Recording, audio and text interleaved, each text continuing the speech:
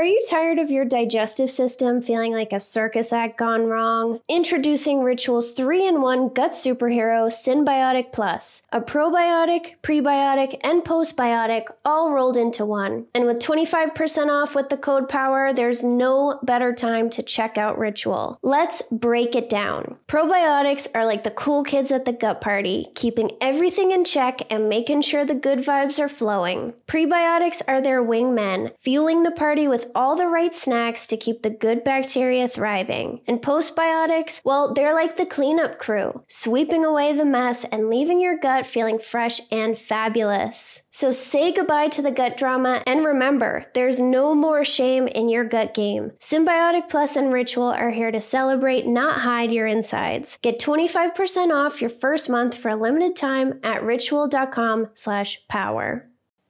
Tossing and turning all night like a salad?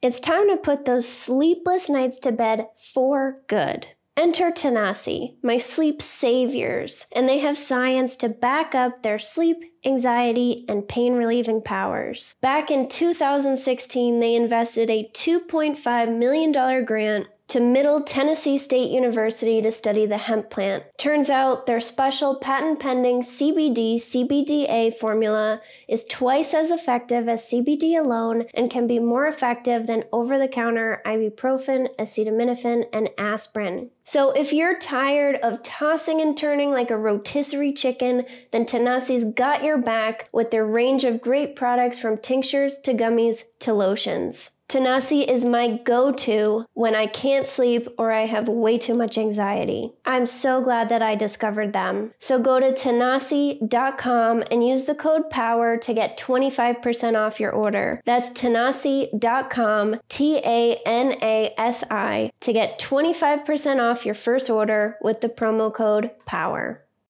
Sober Powered is sponsored by BetterHelp. I was a stress drinker, and I thought, if only I didn't have so much stress, I wouldn't have to drink this much. But do you know why I had all this stress? Because I didn't have the skills to take stressors off my plate, so they built up and wore me down. Some stressors are big and others are small, but carrying around 25 minor annoyances is going to have an impact on you. Plus, did you know that alcohol messes with our stress response system and decreases our ability to handle stress? It makes small things seem like a much bigger deal. Learning how to manage stress and take things off my plate has changed my life. I'm calm, I'm less reactive, and I believe that I can handle whatever comes my way. I feel proud of the way that I handle things now. You can get there too. Get it off your chest with BetterHelp. Visit betterhelp.com/sober to get 10% off your first month. That's BetterHelp, HELP.com/sober. Not drinking requires you to exert cognitive control over your impulsive system, but it's difficult to develop the pause between the urge to drink and drinking.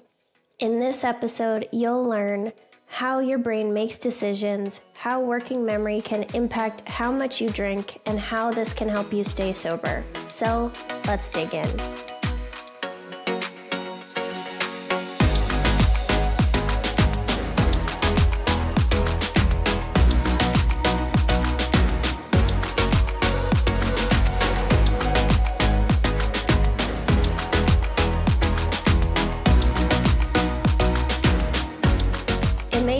Like drinking or not drinking just kind of happens, but there's actually a battle in your brain between two systems when you're faced with a decision: the impulsive system and the reflexive system.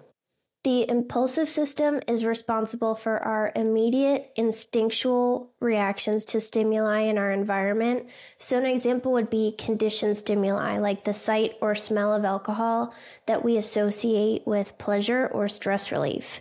Conditioned stimuli are all of the cues that we've built out over the years. So the time of day, coming home from work, cleaning the house, cooking, socializing, warm weather, things like that.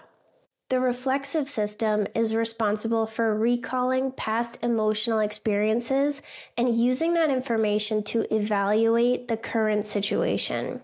If we're confronted with a situation that triggers our conditioned response to drink, like having a bad day at work and needing to cope with the stress, our impulsive system might immediately activate and override the reflective system, leading us to drink without considering any consequences or considering our goals to not drink. I shared a personal story in last week's episode about a time that I drank automatically without thinking about it. So if you drink impulsively, it can feel really hopeless.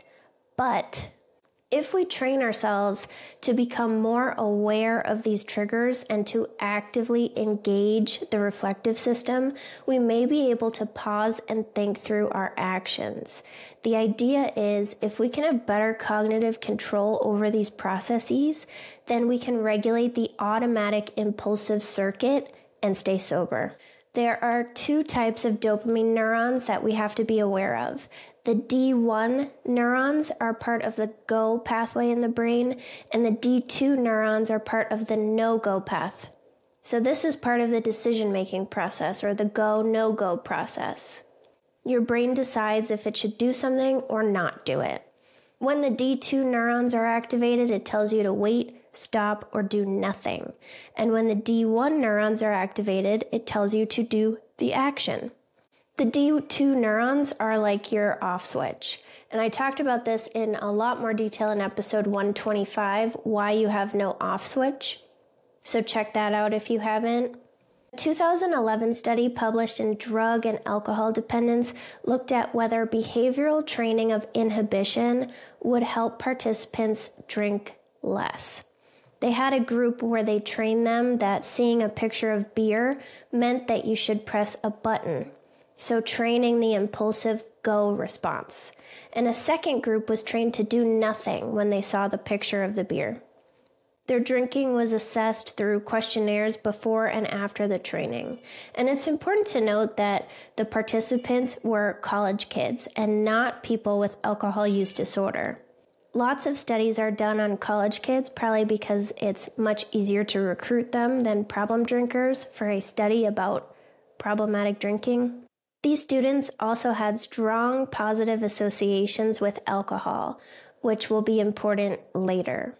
After the inhibition training, they found that the students drank less the following week, and the students who received the go training ended up drinking more the following week. So the conclusion here was that teaching people to associate alcohol cues with a go response increases how impulsive they are, so they end up drinking more. And teaching people to associate alcohol cues with a no-go response decreases how impulsive they are. So remember, no-go cues mean stop or wait. So when you're less impulsive, you're able to pause and think about your action before you do something. In real life, the people you hang out with probably have an impact on strengthening or weakening the impulsive go response. If your friends, spouse, or family are always encouraging you to have one more drink, then that could strengthen the go response. And if you hang out with mostly moderate drinkers who stop drinking after a drink or two, then you'll probably feel more pressure to stop yourself, strengthening the no-go or wait response. But remember, it's not their fault, they just have an influence. The ability to override impulsive behavior requires executive functioning skills. Unfortunately, heavy drinking damages the brain, especially the parts of the brain that are responsible for thinking and planning. So we may have deficits in executive control building up over time. These skills help with self-regulation and are responsible for planning, focusing our attention, our memory, and for multitasking. And previous studies have found that low executive functioning is associated with uncontrolled impulses to drink. Not everyone has the same brain. And it seems like some of us start out with reduced executive functioning, and that makes us more vulnerable to developing a problem with alcohol. According to a 2016 review published in Nature Reviews Neuroscience, your working memory capacity is a reflection of your higher order cognitive abilities. So this means that if your working memory sucks, then the rest of your executive functioning skills probably are not that great either.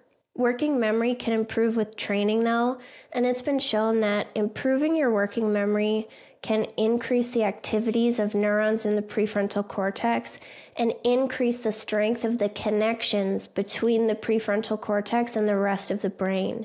This is important because we need our prefrontal cortex to help us make good decisions and then send this information to the rest of the brain. A 2011 study published in Psychological Science looked at working memory training in heavy drinkers. So these are adults that scored high on the audit test. A high score is not good. That means that your drinking is pretty severe. But unlike the college kids who have positive associations with alcohol, this group of heavy drinkers actually had stronger negative associations with alcohol. This is really interesting, and I think this represents how when we begin drinking, it's great and it solves all of our problems. But as we develop a problem with it, we have a lot more negatives showing up, like anxiety, bad sleep, humiliation, alcohol-fueled fights, and more. This study had a training group where they kept increasing the difficulty of the working memory tasks until the participant had failed it twice in a row. So it was subjective training based on your working memory. The control group had the same working memory task on easy mode, and it never increased in difficulty. They found that the training group went from about 36 drinks a week on average down to 25 or 26 drinks a week, and that they maintained this reduction in drinking at the 1-month follow-up. The control group had a slight reduction in their drinking because, remember, they were still having working memory training, it just stayed easy. They reduced their drinking by a couple drinks a week on average. And now wait, before you get all excited and you think that these studies mean that you can train your brain to moderate, you still can't. First of all, the reduction was only seen for a week in the case of the college students or a month in the case of the heavy drinkers. Who knows what happened after that?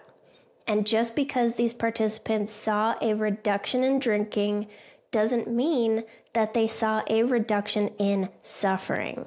There are a lot of people in my community that can moderate, but they're still interested in sobriety. I've even spoken to some people that drink once a week or once a month, but it still makes them suffer even if they barely drink. It's not the amount or your ability to have one or two that's important. It's how much you think about your drinking and how you feel about yourself when you do drink. Getting momentum in reducing your drinking is good though. It's really good and it's something you should be proud of. Less alcohol is always better. And I have plenty of people in the Living a Sober Powered Life community who have reduced before they quit for good. Not everybody has a huge rock bottom and quits cold turkey. I think these studies are interesting because if we can improve our cognitive skills like our working memory, then we may be able to fight impulses to drink and stay sober, because it's really hard when you're not used to having all of these urges and impulsive feelings because you just drink all the time and you don't pay attention, to now be fighting to stay sober because your brain is just telling you to drink. Or if you're someone, like in the case of the story I told last week, where you just drink without even thinking about it, that makes it really, really hard to stay sober. So I think that these studies illustrate how important it is to do the work, because as we build up self-awareness and we start to develop these skills and learn to manage our emotions and have coping skills, our executive functioning will improve, which then makes it easier to stay sober. And then because our executive functioning has improved, our cognitive capabilities are also improved. And it's just a positive feedback loop. So go do some work today, and I will talk to you next week.